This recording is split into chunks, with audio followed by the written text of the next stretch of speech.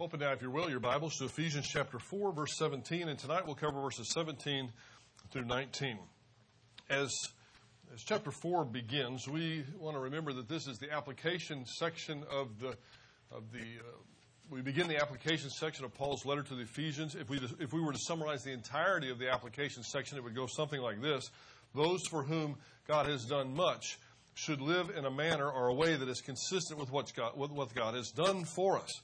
And that seems like it should go without saying, but we have to be reminded of these things. Much has been given to us. We have a responsibility to act consistently with that. Last time we said that we could break it down this way. Chapters 1 through 3 were an application section to the letter. Chapters 1 through 3 are the doctrinal section to the letter.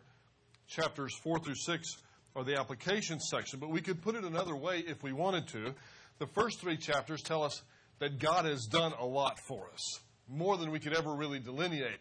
The second 3 chapters are going to say basically that we should function in love. If we just summarize the whole thing up, that we should function in love. We have seen that in this letter so far, with regard to outlining the application section, that believers should walk in unity. We just finished that section in chapter 4, verses 1 through 16. That we should walk in holiness, that we should walk in love, although love is going to pervade all of these. That we should walk in the light, and that we should walk in wisdom. And tonight we begin the section that the believer should walk in holiness. That's chapter 4, verses 17 through 32. This is the section that we enter. The first 16 verses, because of the nature of the subject, which was unity in the body of Christ, were primarily, though not exclusively, concerned with corporate life. With life within the sphere of the body of Christ. Of course, individuals make up the corporate body of Christ, but when we speak of unity, we're basically speaking of interaction among all of us. Now Paul moves in chapter 4, verses 17 through 32, and actually a lot of the rest of this application section, but he's going to move away from an emphasis on the corporate application to more of an emphasis on the individual. The individual's application of Bible doctrine, the individual's application of the word of truth to their individual life. Now, as we mentioned last week, and it's so important that I want to mention it again, when we move into this application section, we need to keep this critical issue in mind. And this is so critical. It is of supreme importance to your spiritual life and to mine that we remember this. The move to Christian maturity is not simply that we sin less and less. Surely that's a part of it. Surely that's a part of it. But if that's the primary objective that you have in your life is to sin less and less, then you will almost surely not get to where you want to go spiritually. Again, that's a part of it, and the reason I bring it up is because that's going to be a big part of what we study tonight. But sinning less is just one side of the coin. Loving God more is the other side. Paul summarized his ministry by saying that the application of everything that he taught was love. The primary application of all the theology of the Word of God is to love God more, and as a result to love one's neighbor more fully and more genuinely. In 1 Timothy chapter 1, verse 5, Paul says, the goal of our instruction is love from a pure heart and a good conscience and a sincere faith. Now, this is not an either-or proposition. This is a both-and proposition. We are to avoid sin. And I never want to have you misunderstand me at all. But that can't be all that your life is about. There needs to be a positive motivation for avoiding the sin, or you're not going to make it, at least not the way that you want to make it. This is true in the spiritual life. It's also true in just regular life, if we want to try to separate things out, although I don't like to do that. But in our own minds, we could say things like, I don't want to go broke. I don't want to get fat. I don't want for my marriage to end up in divorce. If I'm playing baseball, I don't want to strike out. If I'm playing football, I don't want to drop the ball. If I'm employed, I don't want to get fired. Now, that's one way to go through life. I got to tell you, it's a pretty sorry way to go through life, though. Just always looking over your shoulder for what negative is going to happen to you. as opposed to something like this. Instead of saying, I don't want to go broke, one might think, well, I want to be financially independent. Instead of saying, I don't want to get fat, I want to be healthy. Instead of saying, instead of thinking every day when you wake up, boy, I hope she doesn't leave me today. I hope he doesn't have an affair and run off with someone else today. How about thinking, I want to have a good, healthy, God-honoring marriage? You see the difference, what I'm talking about? One is just focusing on what not to do. The other one is focusing on what we want to do. Instead of striking out, how about I want to hit a home run? Instead of dropping the ball, I want to catch the ball. And instead of just worried about getting fired, how about I want to be a valued employee that honors God with my life? Now listen, that's true in those areas, and it's also true in the spiritual life. There's one thing to say, I don't want to sin. And that's okay. I mean, that's very valid. It's very legitimate. But we also want to be thinking at the same time, I deeply desire to love God with all my heart, my soul, and my being. You see, because if I really, truly do deeply desire to love God with everything that I am going to sin less because I love Him more. So again, I'm not saying that we should abandon the desire to sin less, of course. But it's better. The Scriptures really present it more in the positive way. Actually, there's a balanced way, but a positive way. Love God. Focus upon Him. In Colossians, make Him the first thing in your life. Give Christ the preeminent position. And then everything else is going to fall into place. Here's the encouraging part. If we focus upon God, if we really do this day by day, moment by moment, appreciating what He's done for us, and I mean really appreciating it, not just giving lip service to it, not just talking about it when we're among our friends because we think that's what everybody else wants to hear from us. But I'm talking about in my soul, really appreciating day by day what Christ has done for me. My spiritual life is going to advance. George Mueller, our missionary, once quipped, if I really focus on thanksgiving of God, I'm going to have a little less time each day to complain about what I don't have. And that's true. As we grow day to day in our love for God, our avoidance of that which offends Him will naturally become more important to us. In our current Christian culture, some pastors fail to preach sin at all. They don't mention it at all, and their rationale is that there is so much negativity in the world, and sin is a negative, we just don't need to add anything to it. There are other pastors at the other end of the spectrum, and by the way, I think that's wrong. Because if you don't preach sin, you're not preaching the Word of God. Because there are passages, like our passage tonight, that are going to come down real, real hard on sin, and it's going to tell us to avoid that. But there are some people that never mention sin at all because they think it's going to offend people. Well, yeah, probably would. But there are other people that's all they talk about. Every time they preach, that's all that comes out of their mouth. Don't do this, don't do that, and don't do the other thing.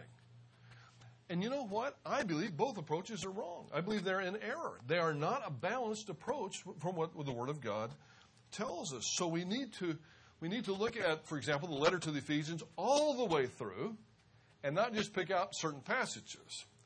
Now, having given that kind of introduction, you can probably tell that we're going to come across a passage tonight that's a pretty strong passage in telling us to avoid sin. That's why I want to keep the perspective here, the overall perspective, not just of Ephesians, not just of the Pauline corpus, the entire body of Paul's material, but of the whole Scriptures. There's a dual motivation. The motivation to succeed in the sense that we want to love God more, grow in grace and love God more, and then also avoid that which we should avoid. Now, there's going to be bumps in the road. You know that. That's one of the things that's so dangerous, in my view, about the approach of just strictly telling people don't do this and don't do that and don't do that, because you're looking behind yourself the whole time.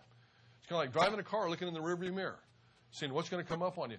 If you do that on Houston freeways, what's going to happen to you? You're going to crash. Exactly right. Because you have no vision as to where you're going. Now, if you do like my wonderful, sweet bride of 26 years, Cindy, and never look in the rearview mirror, then you're going to have people honking at you all the time when you pull in front of them or something along those lines. There's got to be a balance. Now, she thinks I'm the one that's the bad driver, so if you talk to her, she'd have her own set of stories. I want to say that just to be fair to her. what I'm trying to say is the key to sustained spiritual growth is loving God. That's the key to sustained spiritual growth. Now, this section begins in chapter 4, verses 17 through 32. This section begins once again with the concept of walking. In verse 1 of this chapter, Paul said these words, "Walk in a manner worthy of the calling with which you have been called." And we studied that.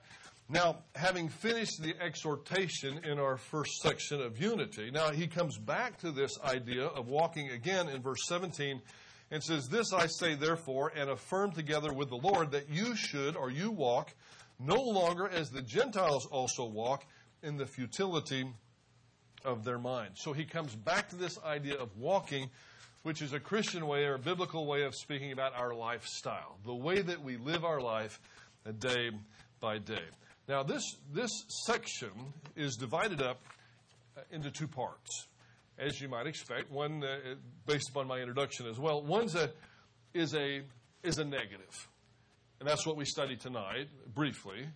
And that's in verses 17 through 19. Paul is going to mention how the believer should not walk, what we ought to not do.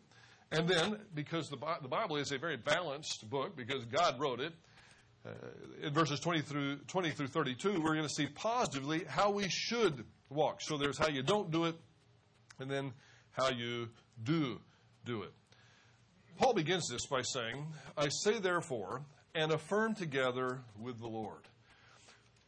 Paul, of all people, but certainly anyone who speaks for the Lord, and I want to give my amen to this, every single one of us, if we have half a neuron working, will be the first to tell you that this is not our message.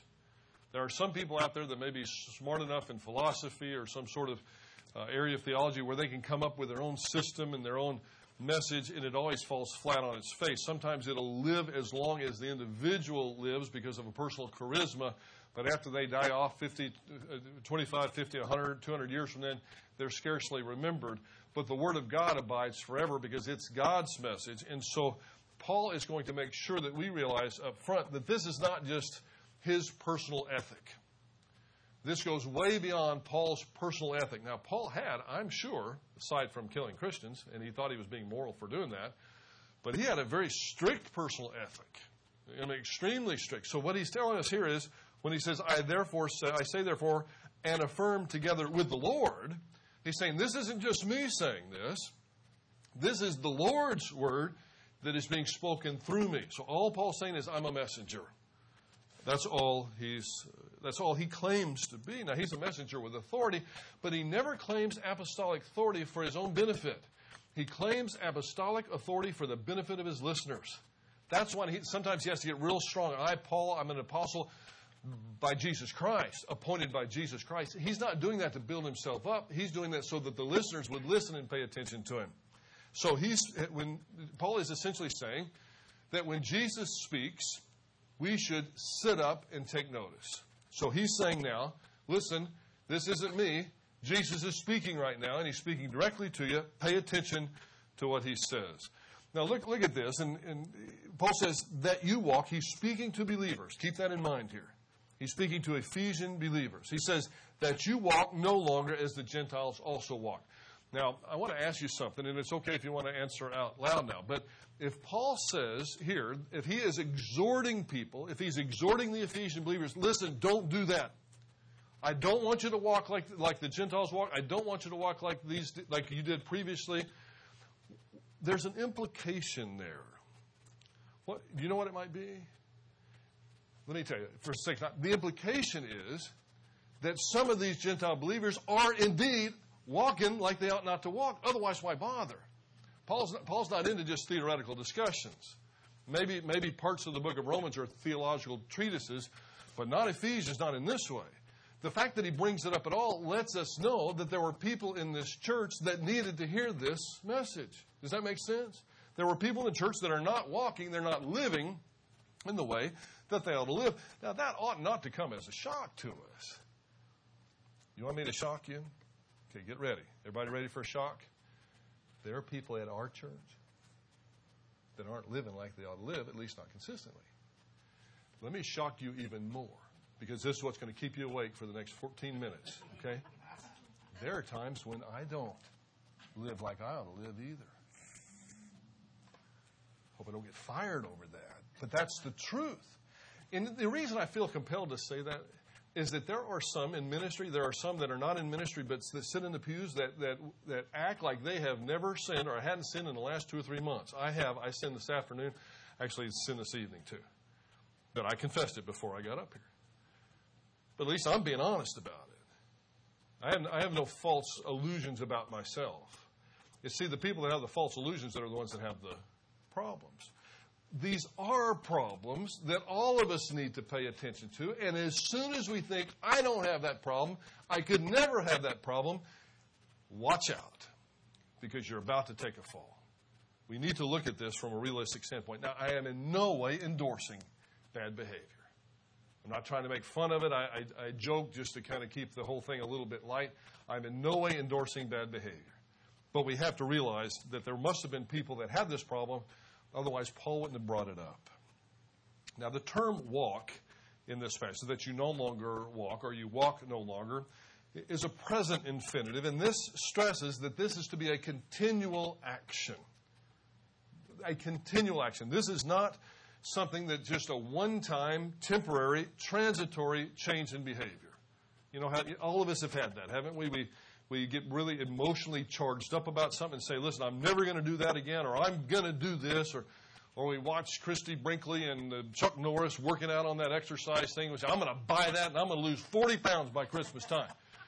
And then by Christmas time, you've actually put on 2 or 3 pounds, because you forgot all about that emotional thing. Well, that's not this. This is not a one-time, transitory kind of emotional charge. This is day by day. This is moment by moment. This is step by step. And this is realizing that there are going to be times when we stumble, and we're not going to quit and just lay on the ground and weep in tears. We're going to realize, okay, I messed up. And then we're going to get up and we're going to move forward with our spiritual life because we love God. That's why. Most of the Ephesian believers were non-Jewish with regard to their race and came from a culture that was markedly different from what would be expected in the body of Christ. And I think that's putting it mildly. Now, when Paul says don't walk as the Gentiles walk, I should say this. The legalistic Jewish culture of the Pharisees wasn't any better.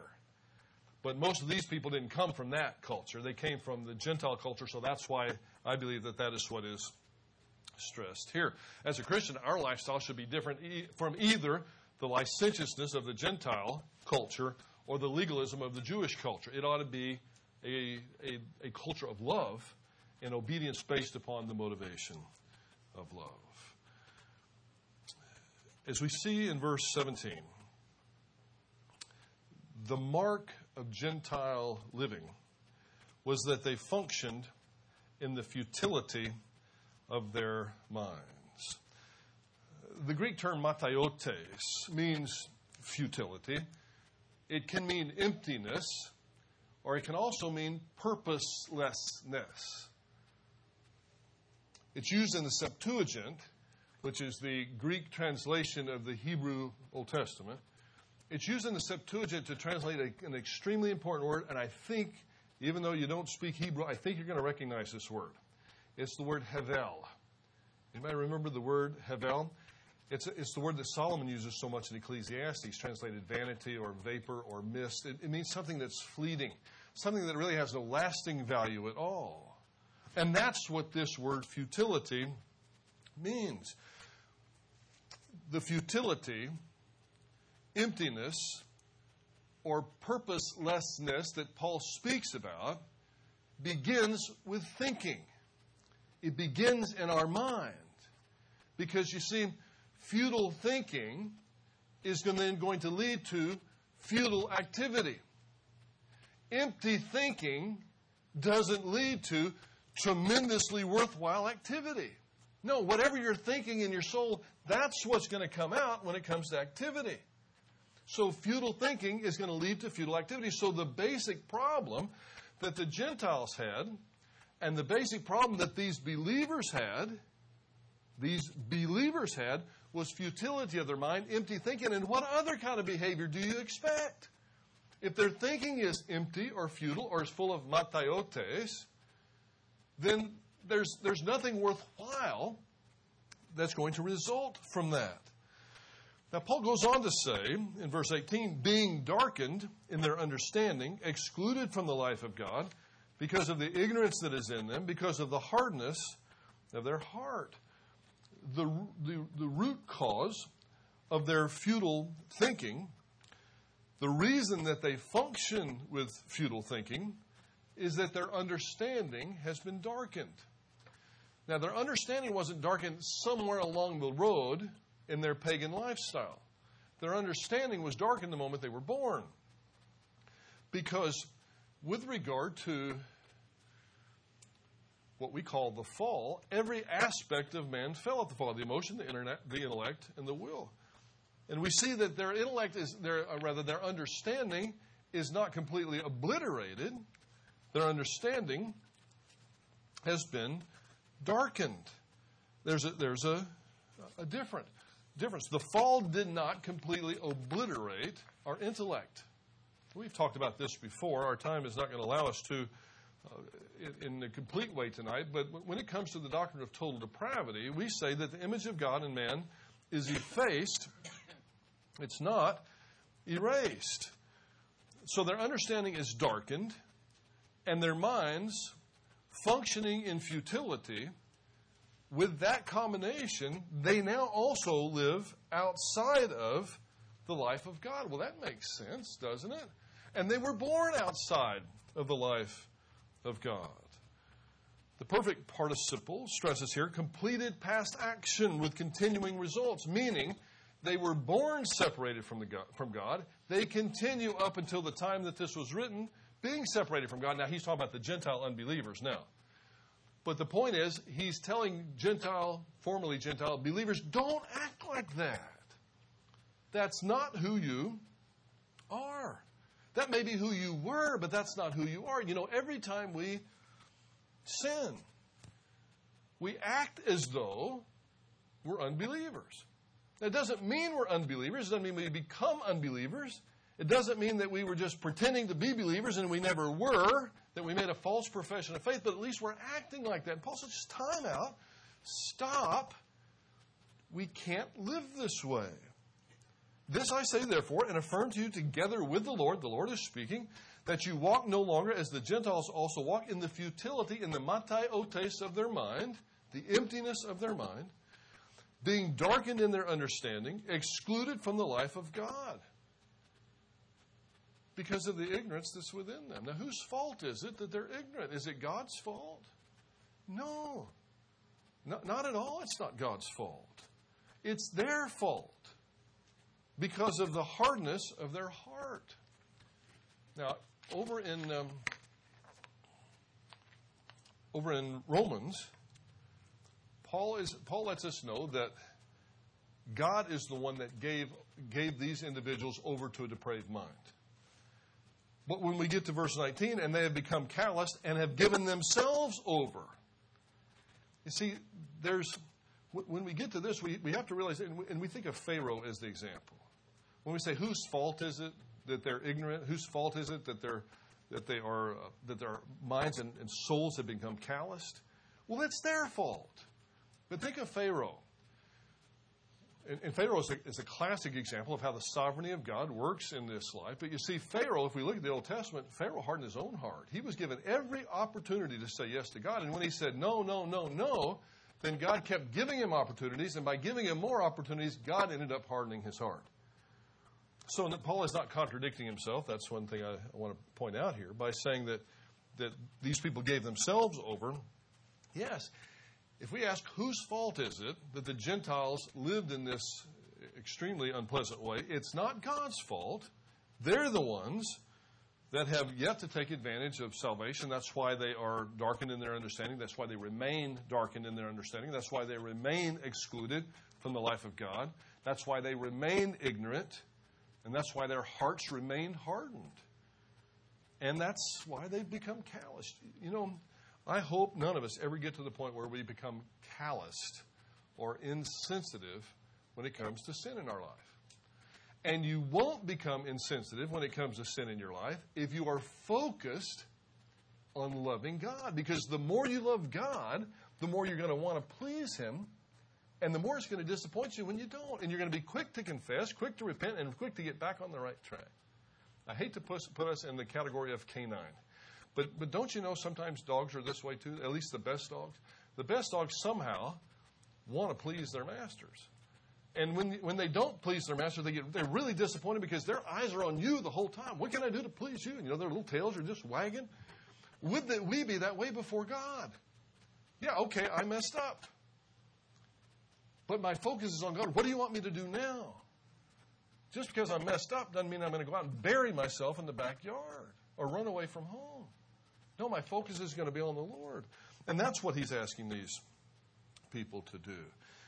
So back to verse 18. Because of the ignorance that is in them, because of the hardness of their heart, they don't know God. But here the reason is not from a lack of opportunity, but from a volitional choice. They have willfully chosen not to know God. Now that's the Gentile unbelievers, and that's who Paul says, I don't want you to behave like them. I don't want you to do it. Now it gets a little bit salty here. So strap in just for these next couple of moments. This is the Word of God. Those who belong to this class of people have an insensitivity about them. They have a callousness toward the moral law. And again, I can't help but say this before I move on. There are believers in Ephesus that are acting this way. Okay?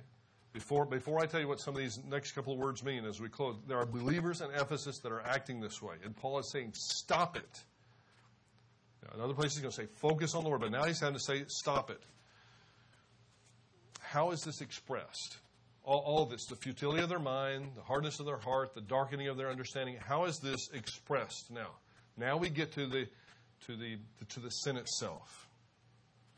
Having given themselves over to sensuality for the practice of every kind of impurity with greediness.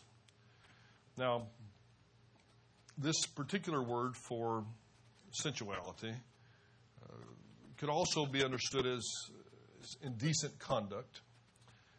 It's immoral action. It's more than just sexual activity, but that's certainly was part of the Gentile culture. Alselgia is the particular term. It's the performance of blatant acts with no consideration of personal standards or social sanctions. It's just everybody's doing what's right in their own eyes. It's blatant perversion. It describes the practice of sin with no consideration for what anyone else thinks. It's often used in the Scripture of sexual lust or drunkenness, but I don't want you to use it exclusively of just those terms. It's just blatant, overt sin. Josephus used this word to describe a Roman soldier who during the Passover, Josephus was a Jewish historian, lived right after Christ, or wrote right after Christ. But it describes a Roman soldier who during the Passover feast in the temple district, to show the fact that he despised the Jews, this is a Roman soldier who publicly exposed himself in the temple precinct in the middle of the Passover festival, just to make a point. That's what I mean by blatant acts with no consideration of personal standards or social customs or norms. That's what this means. So it's more than just sensuality. That word that word actually can be used in a positive sense if it's sensuality within the context of marriage.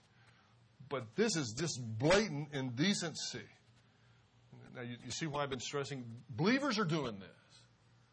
Blatant indecency. This is the way they used to live for the practice of every kind of impurity. Akatharia is a little more common word. That's the word for impurity there. And it refers to a vast array of moral impurity. Again, the moral impurity that has no boundaries. This is bad stuff. And I have to even clean it up just a little bit to keep from offending all of our sensibilities just too much on a Wednesday night like this. And then finally, if it wasn't bad enough already, the final two words, with greediness. Now, this isn't necessarily lust for money, but this means that once you get into this pattern, there's never enough. You know, some people say, when are we going to reach the moral bottom of this culture? I don't know. I think we've got a long way to go. You would think that you can't go any further. I understand the FCC today. I understand that they removed all restrictions on broadcast language and so forth, at least within certain contexts. They began to remove restrictions. Well, good night. There's still a long way you can fall from that. But I thought that was so interesting, the final, with greediness. Not only are these incredibly indecent acts with every kind of moral impurity being practiced, but it's never enough. You know, if that's your lifestyle, it's never going to be enough. You know, when the moral bottom comes is when God takes you out as a believer and says, that's all. We're not putting up with that anymore. I'm not putting up with that anymore.